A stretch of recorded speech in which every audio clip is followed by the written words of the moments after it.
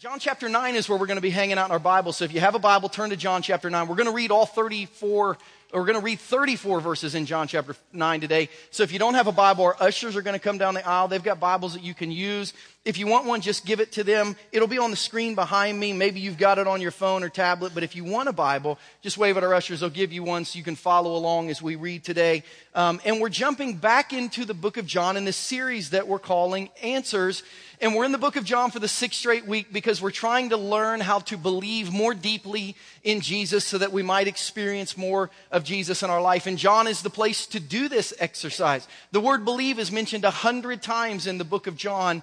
It is the backbone of the book. The thought is if you read and understand the book of John, you will understand who Jesus is more, and you will be able to put more of your belief in Jesus. The book of John, we've said every week for 6 weeks, is arranged in 3 segments. 7 statements from Jesus saying, this is who I am. 7 sermons from Jesus saying, this is really my plan for your life. And then 7 signs from Jesus, 7 miracles proving that he's supernatural, and you should listen to what he has to say about your life. And for 5 weeks, we've seen Jesus say, this is who I am. Here's what I have for your life. Here's how I'm going to back that up. And people have said, wow. And they've bought in and they have followed Jesus. Today is the first time that we see a different outcome. Today we see a group of people who experience Jesus, and here is the outcome. These people basically get to the end of this miracle and they said, I know the statements, I've heard the sermons, I saw the signs, but they missed the point completely. They heard who Jesus said he was. They heard what Jesus' plan for their life was. They even experienced a little of the supernatural in their life. But at the end of the day, they didn't care. They missed the point altogether, and they didn't really follow Jesus. And maybe that's where you find yourself today. Maybe you've been raised to know about Jesus all your life. You've heard all kinds of statements about Jesus. Maybe you've heard the sermons of Jesus and you think you understand how Jesus wants you to live your life and the plan that Jesus has for your life. And maybe you've even experienced the supernatural or turned to the supernatural every now and then. I saw a study a few weeks ago that said that more than 80% of all Americans have prayed at some point in their life, including nearly 30% of atheists who say when they have no place else to turn, they pray just in case. All of us at some point kind of seek out the supernatural just in case. And maybe you have heard about Jesus. You've heard the plan of Jesus. Every now and then you've even counted on the supernatural, but your life has missed the point altogether of following Jesus. And you're here today and you wouldn't consider yourself a follower of Jesus. If that's you, maybe you're going to find yourself in John chapter 9. And if you don't think that's you, but we get into John chapter 9 deeply, you might discover, wow, maybe that is my heart. Maybe I've heard the sermons, maybe I've heard about the man, maybe I've seen some signs, but maybe I've missed the point completely. I think you'll have a better answer to that in about 20 minutes when we get through our Bible study today. John chapter 9 is where we start. Verses 1 through 34 say this. As Jesus went along, he saw a man blind from birth. His disciples asked him, Rabbi, that word means teacher, who sinned, this man or his parents, that he was born blind? Neither this man nor his parents sinned, said Jesus, but this happened so the works of God might be displayed in him. As long as it's day, we must do the works of him who sent me. Night is coming when no one can work. While I am in the world, I am the light of the world. After saying this, he spit on the ground. He made some mud with saliva and he put it in the man's eyes. Go, he told him, wash in the pool of Siloam. This word means sent. So the man went and washed and he came home seeing. His neighbors and those who'd formerly seen him begging asked, isn't this the same man who used to sit and beg? Some claimed that he was. Others said, no, he only looks like him. But he himself insisted, I am that man. How then were your eyes open, they asked. He replied, the man they called Jesus made some mud and put it on my eyes. He told me to go to Siloam and wash. So I went and washed and then I could see. Where is this man, they asked him. I don't know, he said. They brought to the Pharisees the man who'd been blind. Now the day on which Jesus had made the mud and opened the man's eyes was a Sabbath. Therefore the Pharisees also asked him how he had received his sight. He put mud on my eyes, the man replied, and I washed. And now I see. Some of the Pharisees said, this man is not from God, for he does not keep the Sabbath. But others asked, how can a sinner perform such signs? So they were divided. Then they turned again to the blind man. What have you to say about him? It was your eyes that he opened. The man replied, he's a prophet. They still didn't believe that he'd been blind and received his sight until they sent for the man's parents. Is this your son, they asked? Is this the one you say was born blind? How is it that he can now see? We know he's our son, the parents answered, and we know he was born blind. But how he can see now or who opened his eyes, we don't know. Ask him. He's of age, he'll speak for himself. His parents said this because they were afraid of the Jewish leaders who already had decided that anyone who acknowledged that Jesus was the Messiah would be put out of the synagogue. That's why his parents said, he's of age, ask him. A second time they summoned the man who had been blind. Give glory to God by telling the truth. They said, we know this man's a sinner. He replied, whether he's a sinner or not, I don't know. One thing I do know, I was blind, but now I see. Then they asked him, what did he do to you? How did he open your eyes? He answered, I told you already, and you didn't listen. Why do you want to hear it again? Do you want to become his disciples too? Then they hurled insults at him and said, you are this fellow's disciple. We are disciples of Moses. We know God spoke to Moses, but as for this fellow, we don't even know where he comes from. The man answered, now that is remarkable. You don't know where he comes from, yet he opened my eyes. We know that God doesn't listen to sinners. He listens to the godly person who does his will. Nobody's ever heard of opening the eyes of a man born blind. If this man were not from God, he could do nothing. To this they replied, you were steeped in sin at birth. How dare you lecture us? And they threw him out. Unbelievable miracle in John chapter 9. But the story of John chapter 9 is not for us to understand and learn about the miracle. The primary lesson of John chapter 9, number 1 on your sermon notes, if you haven't pull them out of your bulletin. The primary lesson of John chapter 9 is more about a mindset than a miracle. As a matter of fact, this text opens with a mindset. What's going on with this guy? What happened that he's born blind? It ends with the exact same mindset. You had to have had something wrong with you to be in this condition. And in the middle, you see Jesus basically kind of getting underneath the rituals of the religious people of his day and saying, y'all have it all wrong and you're not really looking with spiritual eyes at me. The broken mindset of John chapter 9 is this: when our outward symbols of inner longing no longer express the desire of our hearts, our mindset is broken. You say, what do you mean by that? When the outward symbols of our inner desires don't really express the desire of our hearts, our mindset is broken. Well, this chapter holds in it one of the greatest religious traditions in Judaism, at least from 2,000 years ago. And really the key to unlocking this miracle is the thought of this pool of Siloam. The pool of Siloam is the key unknown in the understanding of this miracle. If you read this miracle and don't know what that is, it really doesn't make sense to you like it should. But if you read the miracle understanding the pool of Siloam, it's like, wow, these people really, really missed it. And it tells us something about this generation and perhaps our generation that still is true. Here's what you need to know about the pool of Siloam. If you ever travel to Israel with me, like many people in our church already have done, one of the greatest things we're going to do is we're going to take a walk through Hezekiah's tunnel. Hezekiah was a king who lived around 2,500 years ago.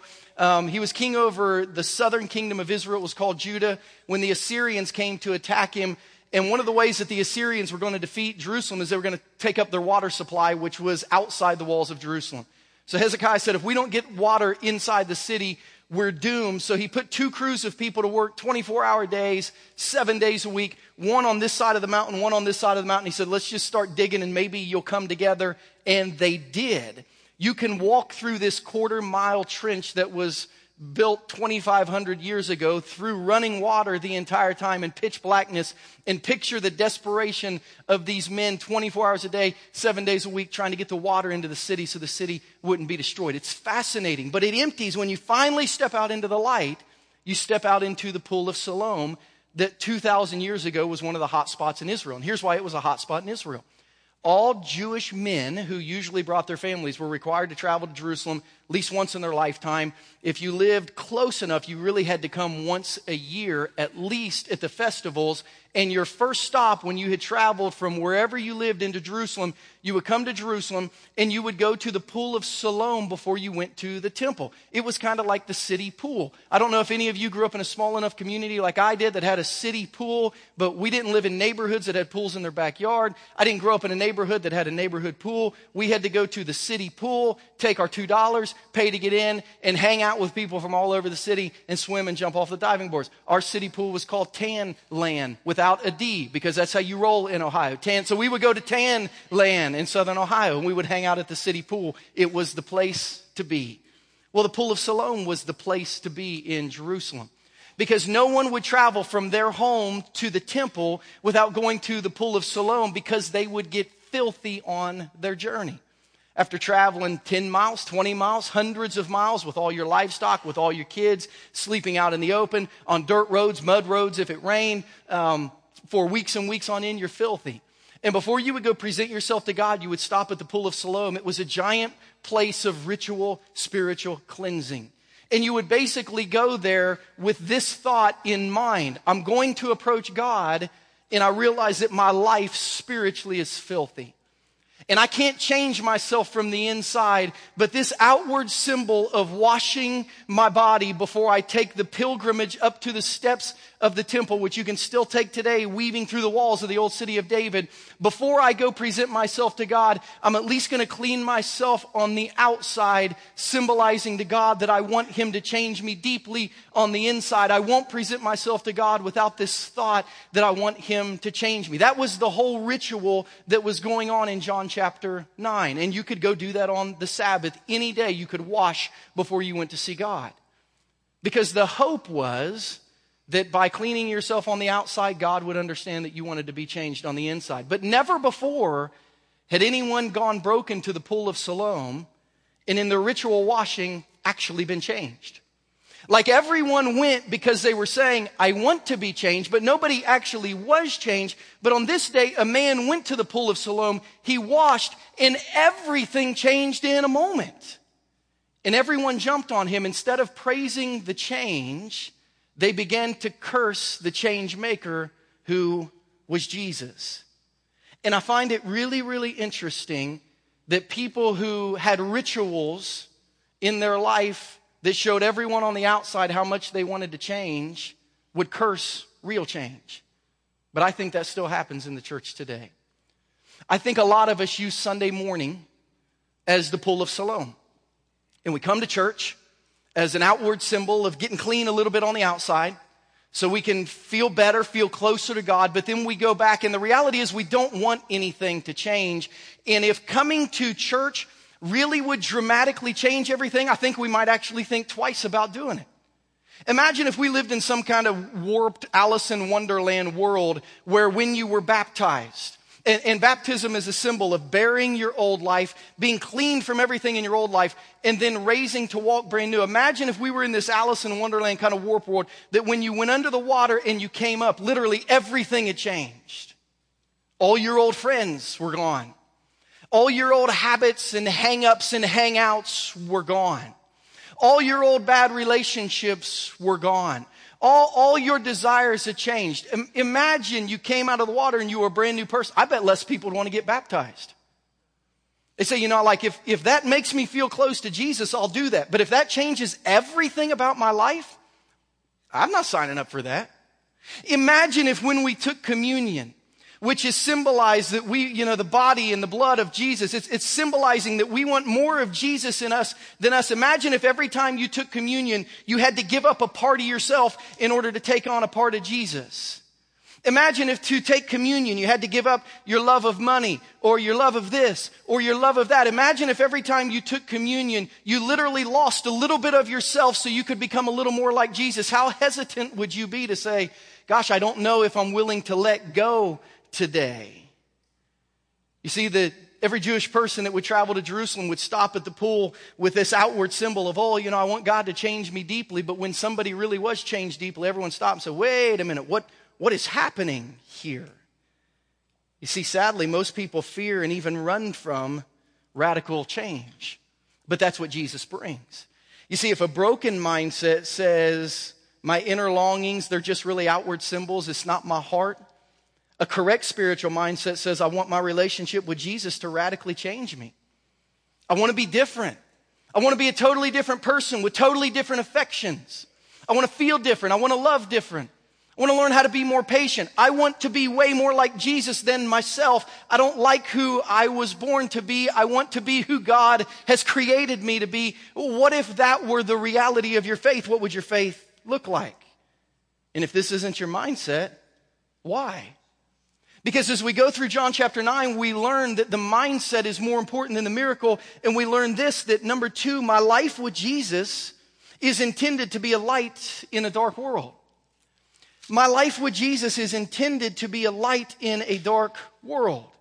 In John chapter 9, verse 3, the disciples asked, who sinned, this man or his parents? There was this thought 2,000 years ago that if anything bad had happened to you, it was a consequence of some sin that either you had or your parents had, especially if you had a defect from birth. People thought, man, their mom and dad must have really messed up for God to curse him like this. And Jesus is like, that's not how it works. Jesus said in John 9:3, neither this man nor his parents sinned, but this happened so that the works of God might be displayed in him. You know, as we look at John 9, Jesus said, God didn't cause this man's blindness. And I want to stop right there for a minute because some of you are going through a really difficult season. Some of you are struggling with massive tension in your life. Some of you are dealing with massive heartache. And you need to hear this morning, God did not cause that tension. God did not place that difficulty on you. God isn't making your life harder just so you'll know him more. Jesus said, listen, God didn't cause this man's blindness, but God is going to use this blindness so that people can see him. I don't know what difficult season you're going through, but I know two things about it. God didn't cause it, but he'd like to use it. If you would lean into Jesus and begin to let Jesus change the seasons of your life and change the emotions of your heart and change the affections of your life. God doesn't cause the difficult things in your life, but he'd love to use them so that as you become closer to Jesus, people will look at you and say, okay, that's how you get through a difficult season in life. As a matter of fact, as we look at this miracle actually isn't as much about this man's eyes being opened as it is about those around him who could see actually having their spiritual eyes open so they could see Jesus. See, this is a blind man who in his spiritual eyes saw Jesus, which gave him physical sight, so that all the people who had physical sight could be cured of their spiritual blindness. That's the real miracle of John chapter 9. And it worked. When we get down to verse 8, I want you to see what's read, and I want you to see that I believe this is maybe the key of the learning to this miracle. It says, his neighbors and those who had formerly seen him begging asked, isn't this the same man who used to sit and beg? Some claimed that he was. Others said, no, it only looks like that guy. But it was him. Two things. I've gone over and over and over and over again to wrap my mind around what's happening in John chapter 9. First, you need to know the man who was healed did not announce what Jesus had did for him. Can't find it anywhere. You can't find anywhere that this guy made a sign, that this guy stood on a street corner, that this guy posted on social media. Like, you can't read anywhere that this guy said, look what Jesus did for me. He didn't say anything. He didn't announce anything. He did exactly what Jesus told him, and then he went on with his life. He didn't say anything about what Jesus had done for him. However, everyone who knew the man could see what Jesus did for him. Is that the testimony of your Christianity? Are you someone who would say, I'm not really comfortable talking about spiritual things. I'm not comfortable talking about my faith. And the reality is I never talk to anyone about Jesus, but everyone knows I love Jesus. How? Because your life shows it.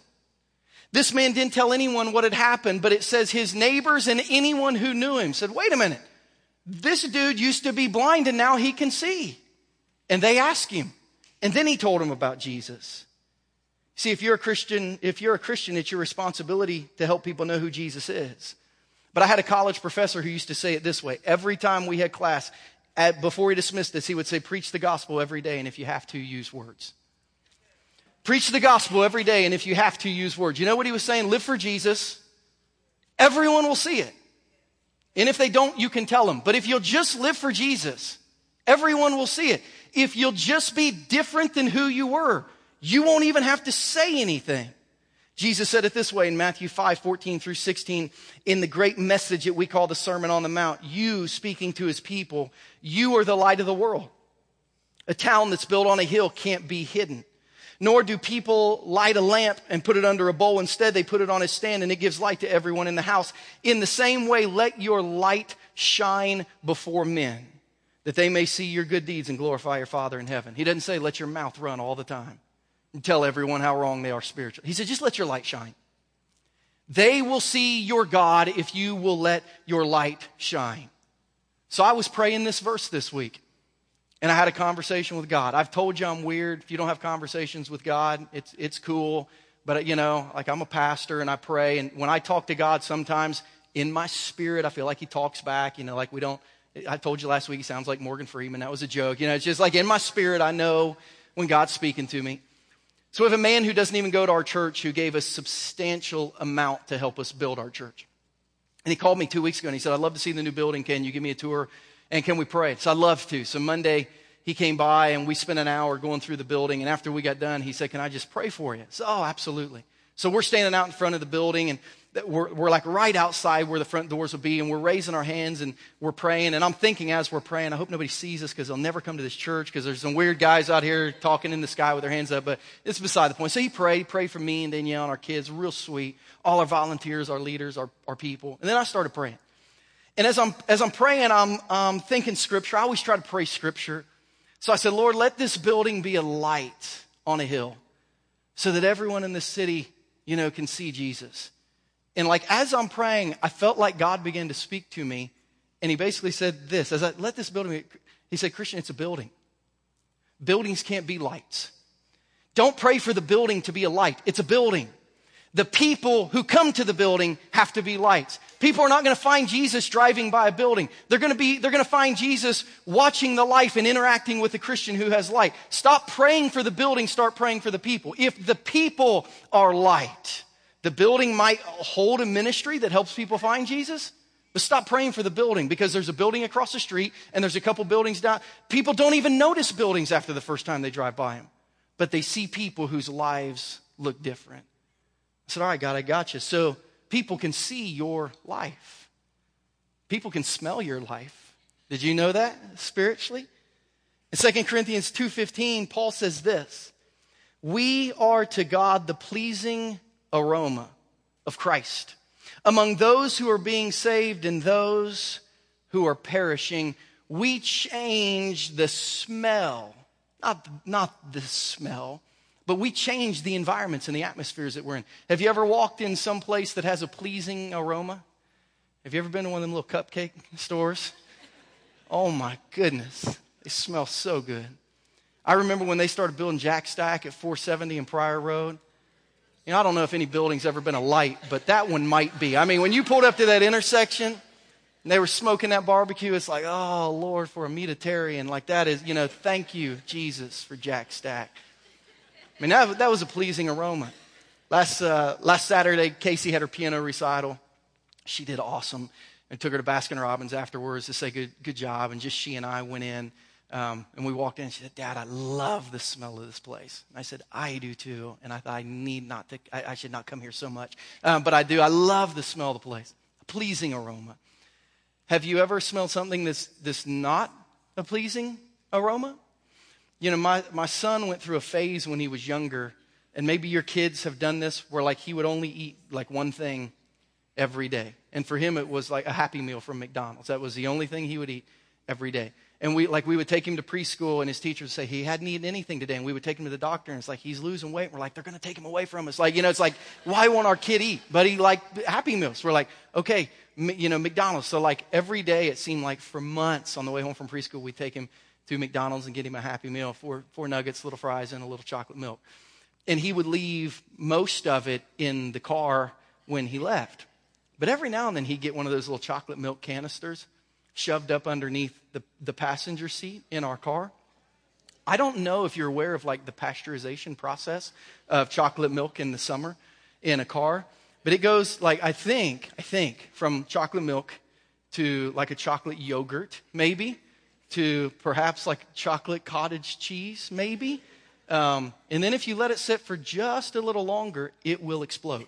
And when you get in the car after chocolate cottage cheese has exploded all over it, there's an aroma, and it's not pleasing at all. I remember after about the third time that happened, ordering Sprite and thinking, you know what, it's just, who cares what they say about pop and soda and all that stuff. We'd rather have a clean car than healthy teeth. Get the Sprite. I mean, it was not a pleasing aroma. It stunk. The same thing happens spiritually. Some of you are going to walk into work tomorrow morning, and your whole job site's going to smell better because you're there. Had one of our college kids who contacted me this week. She just started a new job. wanted to see if she could get off and go to youth camp. So she asked her boss. She kind of said, I had this youth camp thing. I'm going to go as a counselor. And she found out that not only was the boss a Christian, but the boss had gone to youth camps and worked at youth camps. And she sent me a text like of how excited she was. But I could read through the text. It's like the whole, now that I know she's a Christian, she knows I'm a Christian, it's like the whole atmosphere of work has changed. She didn't say it smells different, but that's what Paul is saying. It's different. Some of you are going to leave here and you're going to walk into somebody's house to celebrate Mother's Day. And when you walk in, everything is going to be better. Some of you are going to leave here and you're going to go to your kid's game. And when you show up, everything's just going to be better because your life is a pleasing aroma because of who Jesus is in you. And for some of you, the opposite will be true. Your life stinks spiritually. And you're going to walk into your job tomorrow and your attitudes and your actions and your interactions are going to stink spiritually. And it's going to make people think poorly of Jesus because they know you're a Christian. Some of you are going to show up at your kids' sports games and the umpires are going to hear you walking in the gate and think, oh, Lord, here comes Bobby Joe. I hope I call good balls and strikes today because your attitude just stinks and your language stinks. Some of you, the way you talk to your spouse stinks spiritually. The way you treat your children stinks spiritually. If you're a boss, the way you treat your workers, it stinks spiritually. If you're a worker, the way you talk about your boss behind his back stinks spiritually. The way you speak about the politician you're not going to vote for this fall stinks spiritually. And everyone says that's a Christian and that's what's coming out of them. And you're just building this sour milk spiritual smell where people are like, if that's the car that gets you to heaven, I don't want to ride in it because it stinks. You see, Jesus says your life is intended to be a light. Your life is intended to be different. Your life is intended to make an impact in the world spiritually. So we learn, number 3, that our story is our sign. Our story is our sign. Our life and the change in our life becomes the testimony to the world of who Jesus is. In John 20:31, John says, I wrote my entire book so that by hearing these things about Jesus, you might believe in him. These are written so you may believe that Jesus is the Messiah, the Son of God, and that by believing you may have life in his name. Some of you think, man, I've got a friend who doesn't know Jesus. Like if they could just witness Jesus do one miracle, I know they believe. Man, I wish I lived in the days of the Bible because if my friend, if my family, if my spouse, if my kids, if my coworkers, if they could just see Jesus do one miracle, I know that they would believe. And Jesus says, I agree. And that miracle is you. You are the one who's supposed to show them who I am by the change in your life. The reality is if Jesus showed up today and walked on water, that would make the news cycle for about 3 days before something else would bury it. But your changed life every day, all day, over a period of time is as much of a miracle or more than a miracle than what Jesus does in John chapter 9. If people could only see Jesus do a miracle, they would believe. Well, what if they saw you? What if you were the sign? In the early 90s, there was a group of prophets that called themselves the Ace of Base. And they wrote a prophecy called I Saw the Sign that made the Billboard 100. And I was reading this song this week and I thought, I think that they stole that from John chapter 9. It says, I got a new life. You would hardly recognize me. I'm so glad. These are words to the song, not scripture. And then the chorus goes this way. I saw the sign. And it opened up my eyes, I saw the sign. Life is demanding without understanding. I saw the sign, it opened up my eyes, I saw the sign. No one's going to drag you up to get into the light where you belong. But where do you belong? They didn't write this song. This guy in John 9 wrote this song. They pulled him back and they were like, what's going on? And he's like, I got a new life. You would hardly recognize me. I can see. It's like they stole that line. What happened? I saw Jesus. No, give glory to God. Well, I'd like to, but I saw Jesus. And he basically said, I can't drag you to where I am or I would. I would love for you to believe in Jesus.